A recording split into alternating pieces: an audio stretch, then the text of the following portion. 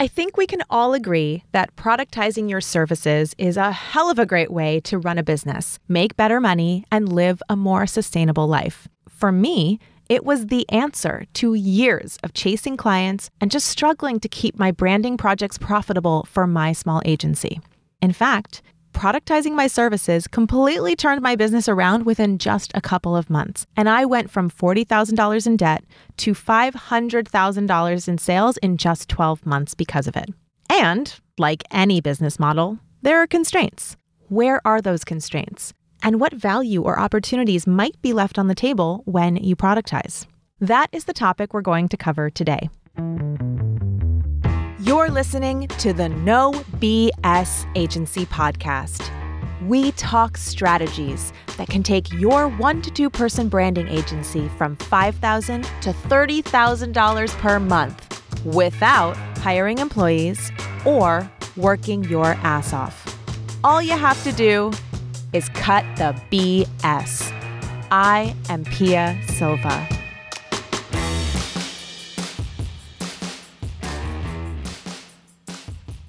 This episode was inspired by a podcast episode I heard recently about, you guessed it, productized services on the podcast, The Business of Authority. So I decided to invite the hosts of that podcast, Jonathan Stark and Rochelle Moulton, on the show to discuss.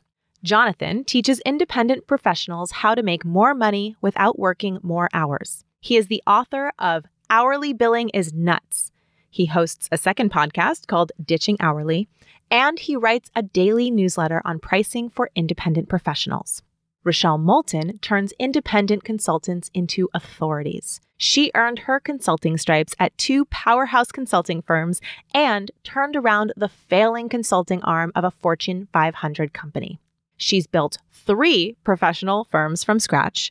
She's the author of The Authority Code, How to Position, Monetize, and Sell Your Expertise. And she has been called an emotional Red Bull, love that, for her balance of inspiration and practical advice. Selling based on value, building authority. You can see why I wanted these 2 on the show. Rochelle, Jonathan, welcome. Thank you so much, Pia. I'm so happy to have you here. You guys went around the world on productized services. I can see that you speak with a variety of clients. I speak specifically to 1 to 2 person branding agencies, very small companies. And I make the case that productizing your services is the only way to go. So I thought we would just talk about the constraints of productized services and maybe see where we might agree or disagree. And maybe just to kick it off and trigger something a little bit, I remember, Rochelle, you used the phrase road to mediocrity when you were talking about productized services on that episode. So I thought we would start there. How do you feel about productized services and where they may or may not lead to excellence in a service business's products? I think I said the road to mediocrity when we were talking about how to deal with creative agencies. Mm-hmm. And we had this discussion about, I guess, a comment Blair Enns had made that productized services and creative don't go together.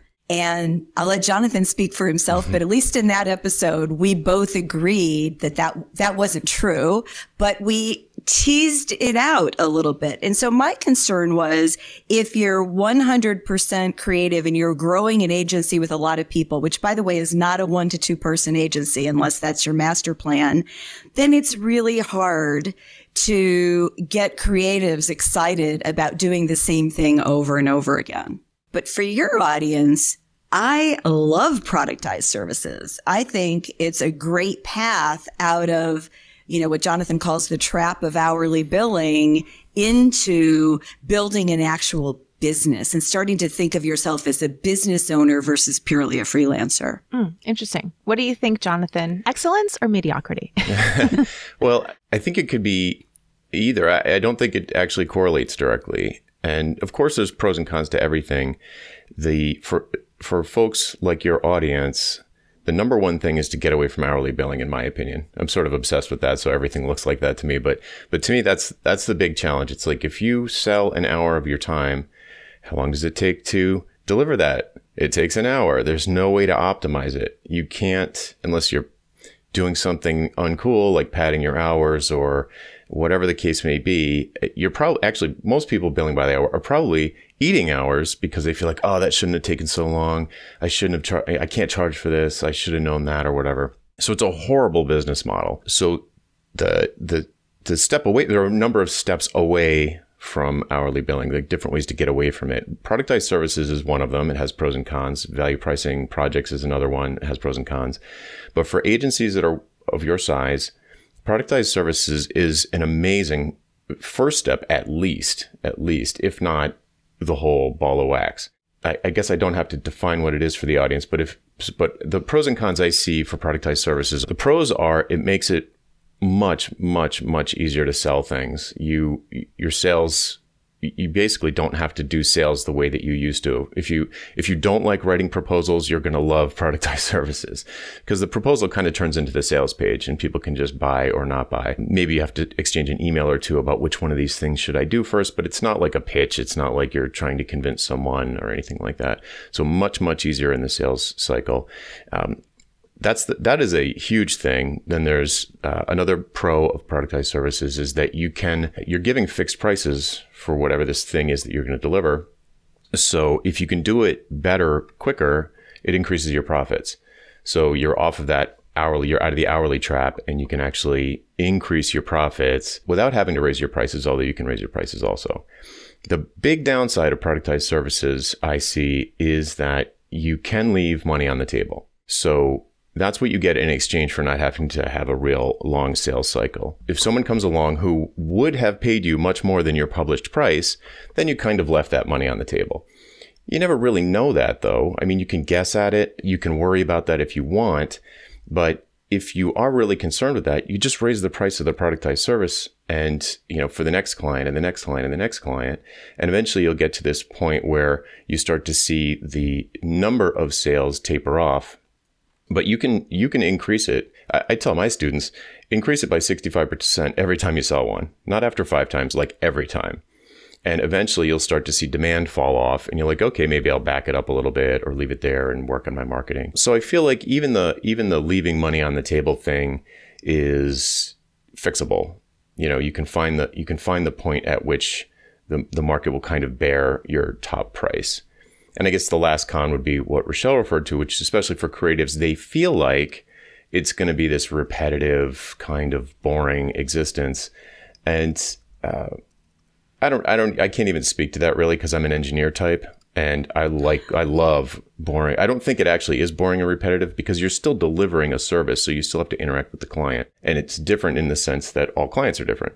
You're just doing maybe running through a procedure that's the same every time, but you're still creating different work every time. But I mean, actually, Pia, you could speak to it better. You're in the space and you've got this repetitive thing. Like, does it get boring?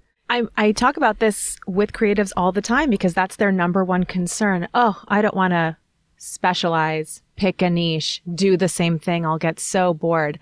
And I tell them, you're building expertise by repeating the same thing over and over again and getting better and better at it. And in our particular space, in branding, Rochelle, you are in the branding space. In branding, each brand is its own living thing.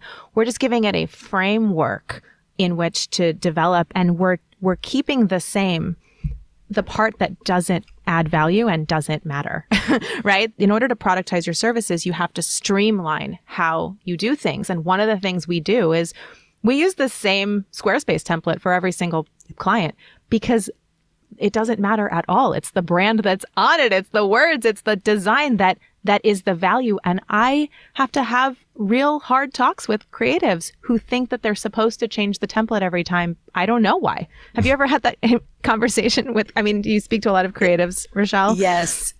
Oh my God. And I actually felt that way a little bit myself when I first started with productized services, but then I felt kind of like you did, this immediate relief because all you do is you perfect the process. But it's different every time because every client is different. There's never 2 brands. There's never 2 strategies that are exactly alike. And the fun is in the difference. The fun is not redesigning the template. The fun is in the people and figuring out exactly how you're going to help that situation, how you're going to move the needle, not the template. Exactly. And I also find, I don't know where we were taught this, but I find a lot of creatives specifically feel like their value is in the birth of this new entire entity. And every piece of it has to be new and built from scratch if they're going to charge based on value, which I'm going to come back to you in a second, Jonathan. I want to ask you a little bit more about that. When creatives start to charge more than they may feel comfortable with, they feel like they have to add all this other stuff in to make it worth it. And at least from my observation, that's what I've seen creatives do. Well, I feel like there's two things in there, though. And the one is the creative, by definition is creating something new. But the other part, I think, is much more broad, which is a lot of us feel guilty if things are too easy. We get uncomfortable taking big chunks of money for something that feels natural and easy. So we overcomplicate it so that we feel comfortable charging more. Oh, that's such a good point. And isn't it ironic because as you get better at what you do, it should get easier and you should be able to charge more. And, and yet we just get in this horrible vicious cycle of feeling like, well, I have to make it harder for myself now. Maybe I have to, I don't know, change the template. Yeah, it's a fundamental misunderstanding of where value comes from. So first, imagine if you feel like you need to if something feels easy, then you can't charge for it, then you're dooming yourself to a life of hard work. Like you're just always going to find ways to do it harder, the harder way. So if you imagine, like, I don't know exactly what tools your audience uses, maybe, I don't know, Illustrator or whatever the cool newer version of that is. So you definitely don't change your computer on every project, right? You don't change from Mac to Windows every project. You don't change the main applications that you use, whatever they are, Photoshop, Illustrator, or whatever. Who knows? So you don't change those every time, I'm sure.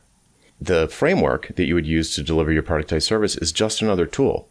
The template that you use for Squarespace is just another tool. It doesn't make sense to change it every time.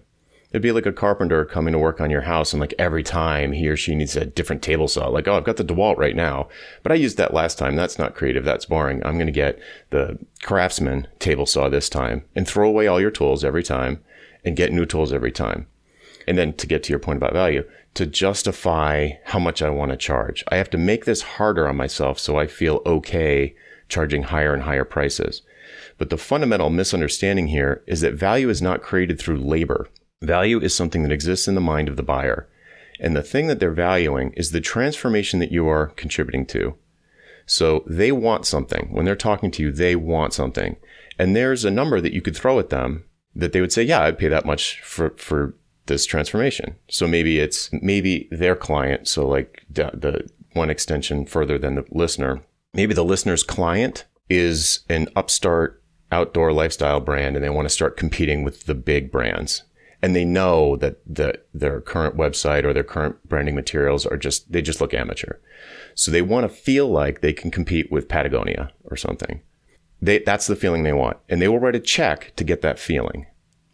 How you deliver that feeling is utterly immaterial to them. They don't care how hard it is for you. If you could wave a magic wand and it was there, they'd be happier than if it took 6 months of meetings.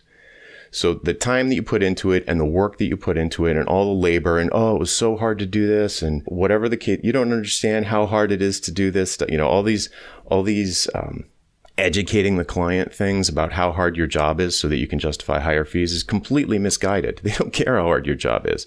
They just want to be able to compete with Patagonia. They want to look at their website and all their other marketing materials and be like, yeah, this is pro. Like we're real. This is real. And if you can give them that feeling in a weekend, instead of taking 6 months, they'll pay just as much, if not more. But I recognize that as I'm saying this, it's a giant mind shift and that people are just like, no, he's wrong. But like, let it sink in. Think about it. Think about yourself as a buyer. Do you care how long it took to make that Starbucks coffee that you're drinking right now? Do you care how long it took? I mean, maybe a little bit, but you're not really thinking about that when you decide to fork over $5 for a venti Pike Place. It's worth $5 or it's not. You're not doing this calculation of like, how much did the water cost? How much did it cost to keep the lights on in the store? How much did it cost to get the beans here? How much did it cost to pay the barista? You're not doing that calculation. So just remember that when you're talking to a buyer, they're not doing that calculation either. They don't want to know how hard your job is. They don't want to know all the little details of your work. They just want the transformation. And that's the thing you price, the transformation. Jonathan, that's like a commercial for the model that I'm selling to teach everybody. They don't care. And in fact, they don't want it to take 6 months. It is more valuable if they get it next week than if they get it 6 months from now. Yet it's so obvious when you are putting yourself in the shoes of the client. Why do you think creatives are so, well, all people, I would assume it's not just creatives because Jonathan, you don't work with just creatives. Why don't we get this? What's wrong with all of us walking around assuming the opposite? I mean, it goes back to Marx, labor theory of value, Benjamin Franklin, an honest day's pay for an honest day's work.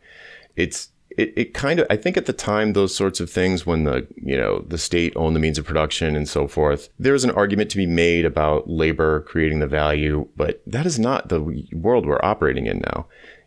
Everyone's got the means of production now. It's a laptop. If you're creative, we're in a different kind of economy now.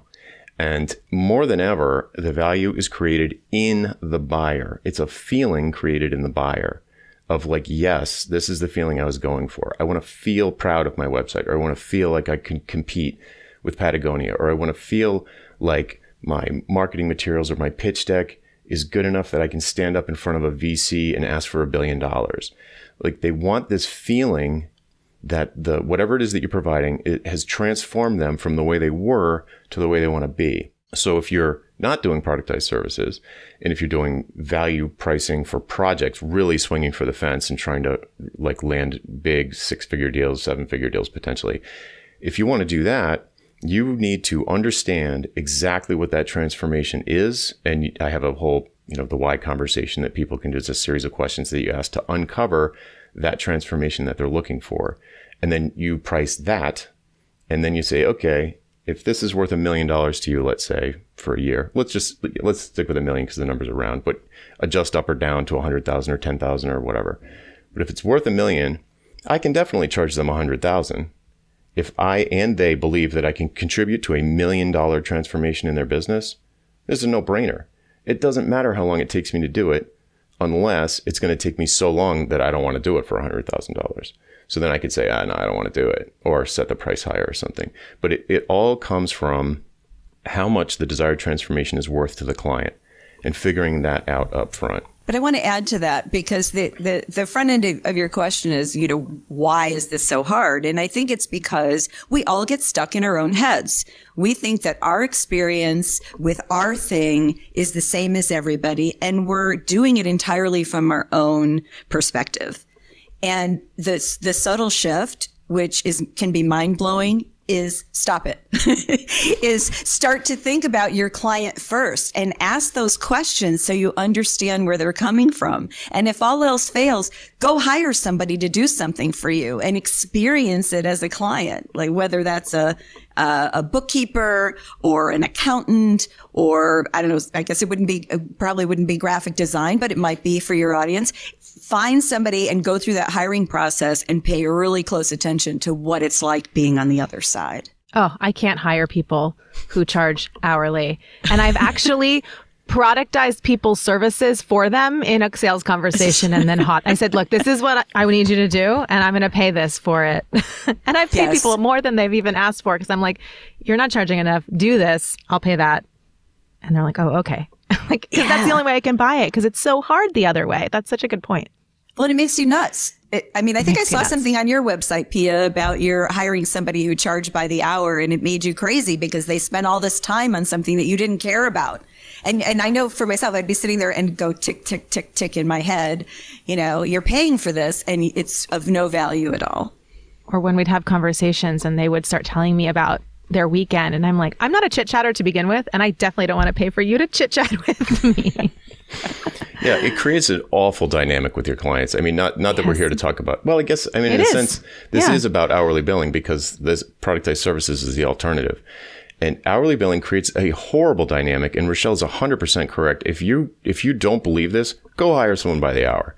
See how you feel. I mean, if you have a house or have ever had like people come and, like my most recent big repair was having the roof on the garage redone. A tree fell on it and it was time to get it done anyway. And, they said, I didn't care. Just tell me the price. Like, how much is it going to be? And then I can make a buying decision. And they did give me a price. It's like, whatever, X $1,000. But if they were like, well, it's going to be, they'll say $65 an hour for this guy and $15 an hour for these 3 people. And we're going to have to bring a chainsaw and we're going to have to bring this and that. And there's going to be this many shingles and they cost 10 cents each. And I'm like, I don't care. I just want to know, how much is it going to cost me? And if you are giving people an estimate of how much it's going to cost you, and you regularly go over, that's obviously not good for the relationship. The client, if you said, this will be about $10,000 or this will be about $1,000, and you go way down a rabbit hole, you iterate 10 times on the design, you thought you were only going to iterate twice, and I put the time in, I have to charge them for it, and it's actually $3,000. You told me it was going to be $1,000. I told you that was an estimate. I didn't know how much it was going to be. So like, that is not a good relationship. Put yourself in the client's shoes. You basically just stole $2,000 from them as far as they're concerned. That was not the deal. So it's a terrible way to do business for everybody involved. Well, so Jonathan, I need you to clarify something because yes, some people listening still charge hourly, or maybe they have a project rate, but then they have hourly for additional edits or, some sort of mishmash of the two. But you made a distinction between value-based pricing versus productized services. And I have a question for you, Rochelle, about that as it relates to branding. But first, I just want, Jonathan, can you explain the difference? So they're both fixed prices. So they're prices that you would give someone before they buy. And it's the price. It's not like an estimate. It is how much you're going to charge. If it takes you longer, that's your problem. And then there's a financial incentive for you to get better at it not taking longer. So the project, when a big project that you're going to use value pricing on, is one that you would write a proposal for. So it's something unusual. It's custom. You're in the business of, you want to do big projects. You don't want to do smaller productized services. You can do both, but let's just say, yes, I am going to be in the business. Part of my sales procedure is going to be writing proposals for clients. So they come to me. They've got this need that doesn't fit into one of my productized services. It's big. They've got this big transformation they want. They believe I'm the one that can contribute to it. So let's talk and uncover the fundamental underlying reason why they want to do this, what that might be worth, and then set 3 prices that are fractions of what that value might be, and then come up with what you can do within each one of those budgets, and then present that proposal. So every time you do one of these things, it's not really worth doing unless they're significant, like a large size project, because it's a lot of work to write proposals. So if you want to do big projects like that, then that is one approach. And every time you write another proposal, or every time you propose for one of these projects, it's just a one-time thing. You talk to the client, you got a really good idea, the best possible idea you can get of what this particular thing is worth to them. You put some prices against it, and you created a scope that would fit inside of those prices. It's not usually repeatable. Like, you can't take that proposal usually and give it to someone else after that, because they're going to have a different value. They don't have the same needs. So that's value pricing in a very short, there are entire books on it, but that's a short nutshell. The fixed pricing, productized services, you could just pick a number out of thin air if you want. So usually when I've got someone who's just really stuck in the hourly trap, I'm like, look, let's just put a couple of productized services, the most basic ones, on your website. And I would say, describe to me I could describe to them, but we would decide what would be entailed work-wise, cost-wise for them. And just be like, okay, what's the lowest amount of money you would accept to do this scope of work for some client? And they say, I'd do it for, and they say, I don't know. And I'll say, would you do it for $1,000? And they say, no way. Would you do it for $10,000? Oh yeah, definitely. Okay, what about $5,000? And they're like, yeah, I'd probably do it for about $5,000. So we're not talking to the client. We're not pricing anybody. We're just coming up with a price that the person would be willing to do it. Lower than that, they would walk away. And then I say, okay, now double it. So if you'd walk away at $5,000, then charge $10,000 for the thing. Or if you'd walk away for $500, like I wouldn't do it for a penny less than $500, then put it on your website for $1,000. And if somebody buys it, you didn't value price them. It's not based on value. When you created the price, you based it on cost, your cost. But when they buy it, when anybody ever buys anything, they're buying it based on what they think it will be worth to them, which is the value. So the challenge that you would have once you put this thing on your, whatever, a strategy phone call or a branding phone call for 90 minutes for $1,000, then when someone buys it, the first challenge is to make it seem worth it in your marketing or whatever you do in general, not individual sales calls, but in general, what do you do that would make someone think, what is this productized service going to unlock for me that's worth more than $1,000? So you need to answer that question in your sales materials. But then once you do answer that question in your sales materials or your website, let's just say, you just need to reach those sorts of people and they'll buy it. So it's not value based when you set the price. They buy it on value. Everybody buys everything on value, but that's the difference between the two. They're both fixed. One's based on value, one's based on cost. Oh my gosh, you said so many interesting things that I want to respond to. What you're making me realize is that what I'm teaching is a little bit of both, actually. It's almost like the combination of the two. When you said writing a proposal, and it's a very thoughtful proposal, and it's very specific to them. So what we teach is that you sell that first strategy call, that $1,000 one, and that is that proposal. It's a very detailed, in-depth strategy, exactly how you explained it, right? Like I'm really understanding who you are and what you need, and I'm figuring out what that plan looks like, and then I'm telling you which package of mine fits into it. But actually, those packages are pretty fluid. So I teach people you should have a small, medium, and large package, but what the details of what's inside are pretty vague because it should be specific to whatever that client needs. Now, they are generally the same because you are working with a very specific kind of client. So your projects are generally going to have a lot of the same stuff, but within that, there might be a lot of specifics that are different. But I want you to get paid to figure what those are so that you can charge based on pricing. Yes, I could see how you could argue that you're leaving money on the table. I think maybe for the small businesses that I speak to, what I'm trying to teach them to do is, look, as long as it's smaller than your medium package price in terms of labor, everything else is profit. So your job is to just keep raising the price, to keep increasing your profitability. But it's not that you're increasing the project. The project is probably just staying the same and getting more valuable because you're getting more valuable. So It's a little bit of both. But I have people who have sold $100,000 package priced services like this. So I think it can get pretty high. Yeah. When I work with a coaching person, I'll say, like, let's put one or two basic productized services on your site. One of them is that. One of them's a call and one of them's a roadmap, which is basically what you're saying. Yes. So in the software space, normally I work with software people. It's like a roadmap. It'd be like a system architecture, like stack choices and all these technical things.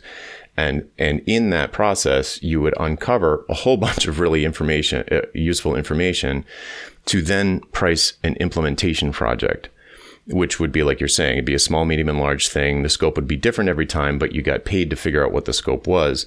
I think a critical thing with that piece, though, that people don't tend to understand inherently is sellers, people who we're talking to. The roadmap piece is inherently valuable to the client, to certain clients.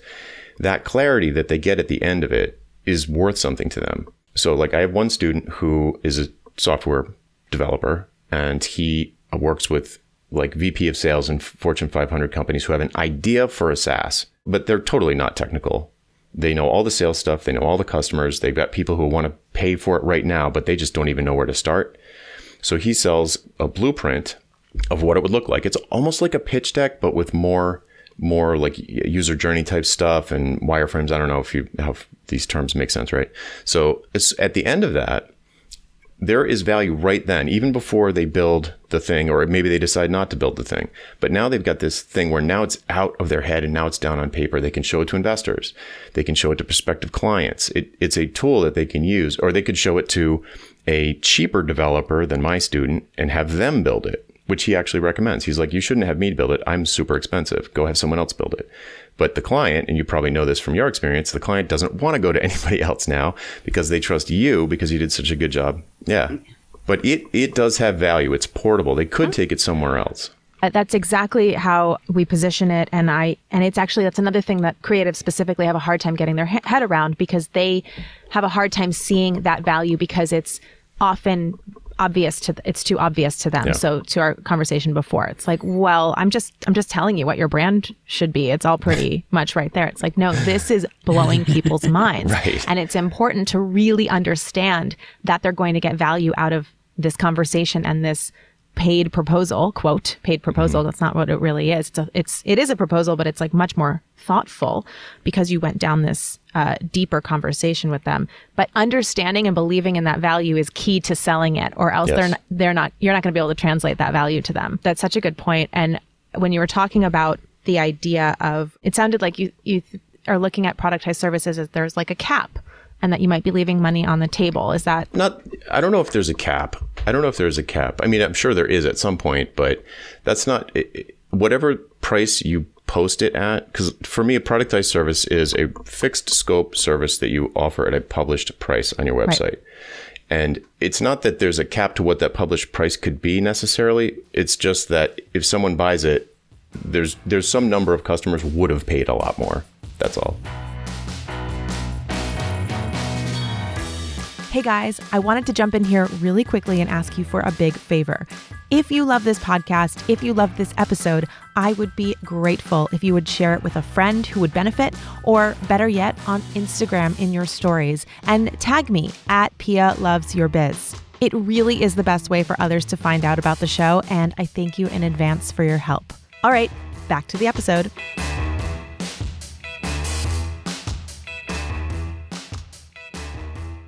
I wanted to talk to you, Rochelle, about how you bring authority into this, because to me, at least in our space, and I would assume in a lot of other spaces too, being able to raise that price continually, maybe forever, that's when the authority piece comes in. So I felt like, and this may have been in my head, I'll admit, it may have been in my head, I felt like I kind of hit a price ceiling on my productized service until my authority really started ramping up. And then I just started adding, it's just me and Steve doing these projects. I started adding $5,000 at a time to the price because I was like, oh, it doesn't really matter, and I don't really need to scope this out. Whatever I want to charge, that's what you're going to pay because it's me now. It's not just you're looking for a brand. It's like you want me to do it. And that's a totally different thing. So Rochelle, how do you see authority playing into this? And well, maybe a way to think about it is I used to think that authority was all about putting out your expertise publicly so people would hire you or buy your stuff, right? That's what we wanted. But what I realized over the course of a number of years with this is that authority is really about value creation. It's about being able to work the way you want to, which is value for you, right? I'm not talking about money now, but you can work the way you want. You work with the people who you really want to, the people you care most about, and you can charge based on the value you create. And what that does, you could certainly stick to productized services and keep raising your price, or you could link your prices to value. But the point is that you have options to do that. And on top of that, there's another level of value, which is the value you're creating inside your business.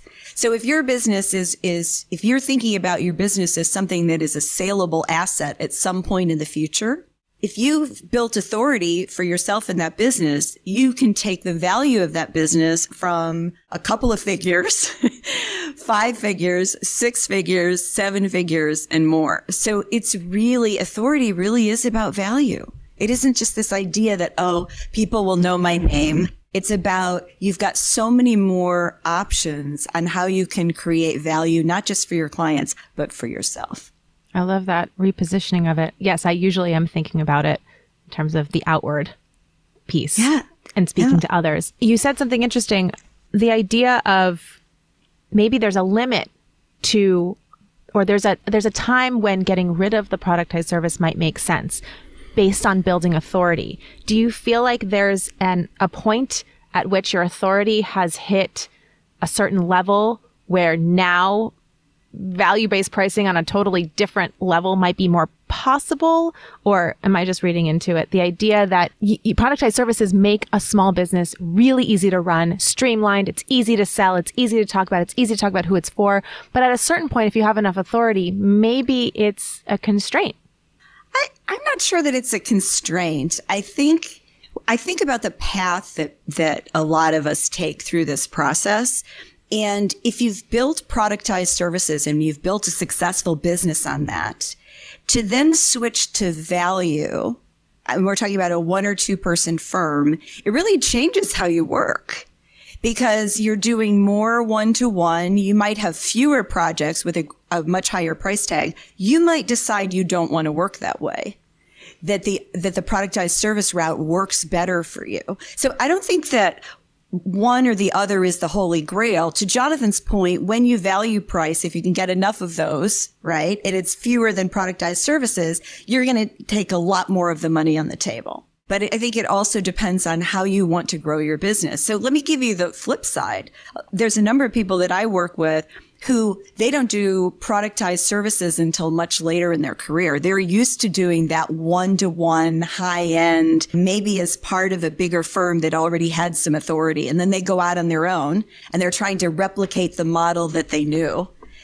And so there's a lot of different ways to get there, but I don't think there are inherent limits about productized services. I think they can teach you, if you don't already know, how to move up that value chain, but you don't have to go there. You might decide to just add people and do productized services with more people. There's a lot of different ways to leverage your expertise and authority. That's such a good point. And that's actually when we had really honed this model, right? We're building entire brands in a couple of days with clients.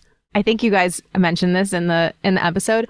We build the brands ahead of time. We're not showing up and doing these brands when the clients show up at 10 a.m. That would be crazy.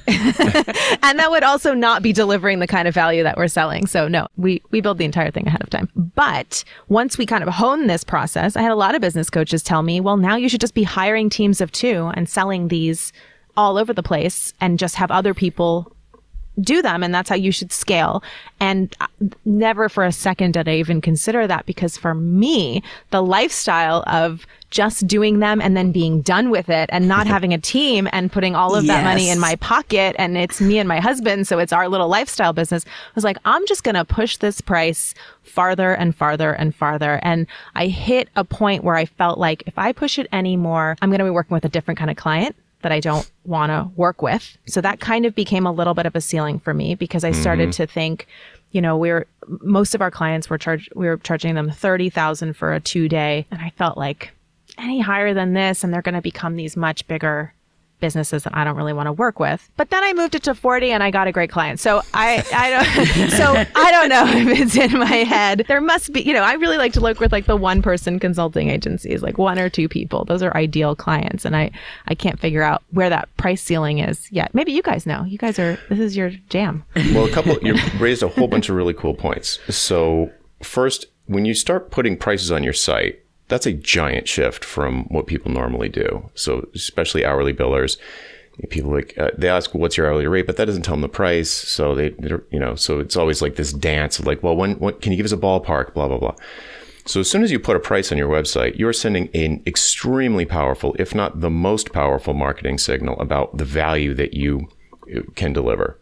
You know, of course you can make up a price and put it on your site, but that would be a pretty bold thing to do if you're just randomly picking up $1 million and I'll do a brand shrink. And, you know, it's like, it's an extremely bold move. And to your point, Pia, it is going to attract, as the price changes, it will probably attract different kinds of buyers.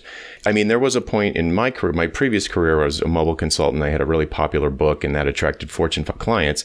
And the budgets are automatically in the 6 figures. Like they're not talking to you if the budget's not in the 6 figures. But you've also, with that, you get this huge bureaucracy. And I was like, no thanks, tired of that. So at a certain point, your prices will have this effect where if they get high enough, the only people for whom it makes sense to hire you are people that have large organizations, because the downstream effect of what you do is going to have a magnified effect. So anyway, that was a long story about like, yes, changing the price might not stop attracting buyers. It might just attract different ones. So that was one thing. And then the other thing you were talking about was, can productized services kind of like keep you stuck, kind of? It was kind of like the question. I think that really depends on that all boils down to what kind of business you want to make. So as your authority grows, what happens? You're going to there's going to be more awareness of you in the marketplace. You're going to be seen as different than the commodity versions of whatever you do. So you'll be meaningfully different to the kinds of buyers that you want to work with, the ideal clients. So you're setting yourself apart. And once, let's say a year, you said it was, a very short time period where you switched over and dramatically increased from like in debt to like $500,000. once you get to that milestone, a milestone like that, where you're like, I'm not drowning anymore. I don't feel like I'm just working to keep up. At that point, I usually do it annually. I decide, well, what did I like last year? What didn't I like? Are there certain products and services that I really love doing more than other ones? You can start to get picky, basically, because you're wondering where your next bowl of Cheerios is coming from. And you can say, okay, I actually really like the one-on-one stuff. I'm going to double down on that. And the leverage I'm going to create is going to be by increasing the price so that I can work with fewer people, but more deeply with them and still maintain or grow my lifestyle business. Or you might say, I'm getting so many leads that I'll never be able to help all of them one-on-one. Maybe I'll create a group thing, or maybe I'll write a book or a course or something. You've got once you've got this kind of authority, expertise, brand, go-to person for a particular thing, the sky's kind of the limit. I mean, you can do whatever you want at that point, and you can decide to add headcount. You could decide to have a franchise model where you just teach the process and certify coaches. You could do a million things. And it just boils down to the kind of business you want to grow. I do admit that a lot of people are like, now you can start hiring, but I'm not like that. I don't want to be up nights worrying about somebody else's mortgage. Some of us have done that. I created a leveraged business with multiple people. At one point, I had 17 people, and I don't want to do that anymore. That's a lot of very specific kind of work, and you won't see me do that. But it goes back to, what kind of business do you want to create? And building authority gives you options. And that's what's so exciting about it. And it's actually why it's the third piece. I mean, that's how I found your podcast originally, probably last year or the year before, because I was starting to position my business as teaching just the authority building, because I saw the huge potential. Because to your point, Jonathan, it's like you could do anything. I mean, that's exactly what we did. We made that 500,000 and then we just stopped working. And we were like, what do we want to do now? Right? We don't have money and time. I want to build a course. I want to write a book. I want to, go get a Forbes column. Like, I want to do this stuff and I have time and money to do it. That's what's exciting. I tend to talk to people who are so far from that right. Sometimes I say that stuff and it kind of freaks them out. And they're like, I really don't want or need all of that. Like, I just, because they just want to make a good living and enjoy what they're doing. And so can we all agree that the productized service model for small businesses, it's like you should do that no matter what, even if you want to build a team and an agency? Because I talk to people every day who are building their agency. They'll tell me their budding agency, they're doing like $20,000 or $30,000 a month. They feel really good about that. And then I ask them what their overhead is. And, I've got 5 people working for me. Yeah. I remember a friend of mine who runs an agency. He said, you should be bringing in a minimum of at least like $200,000 extra. I don't remember exactly the number. Actually, you guys probably have a number for this. Like, you should be generating at least X $100,000 extra per employee that you have for it to even make sense. And here are people with 4 employees, 5 employees bringing in $20,000 a month, not paying themselves. And I tell them, you got to get rid of everyone. You need to get super profitable. And then when you get to that place, that's a good time to hire. So what do you think about that as like, even no matter what your trajectory is, this is one of the best ways to build that small business first? Well, absolutely. And one of the reasons is sort of baked into what you described is a lot of people just start a business. They don't have processes. They don't really think about a template model. They just don't think about it. And if you do that and then you hire employees, it just multiplies the problem. Whereas if you've got a system and you say, this is what we're selling, this is who we're selling it to, this is how we deliver it, you've just solved 95% of the problems that most business owners of expertise businesses have. How did you do it with the 17 employees? What was the growth experience of that? I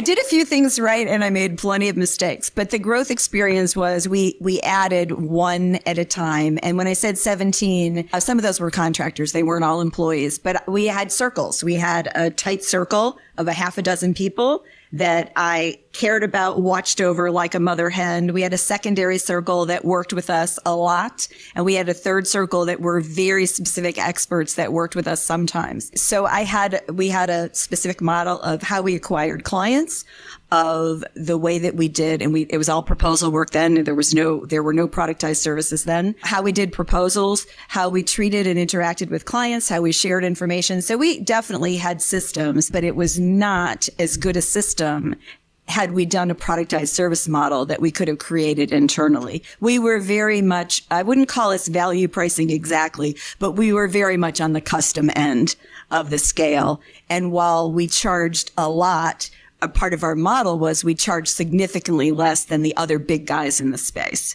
So we were a relative bargain, but high end for what we did, if that makes sense. So had I had it all to do over again, I would have started with a productized service. Same here. Yeah.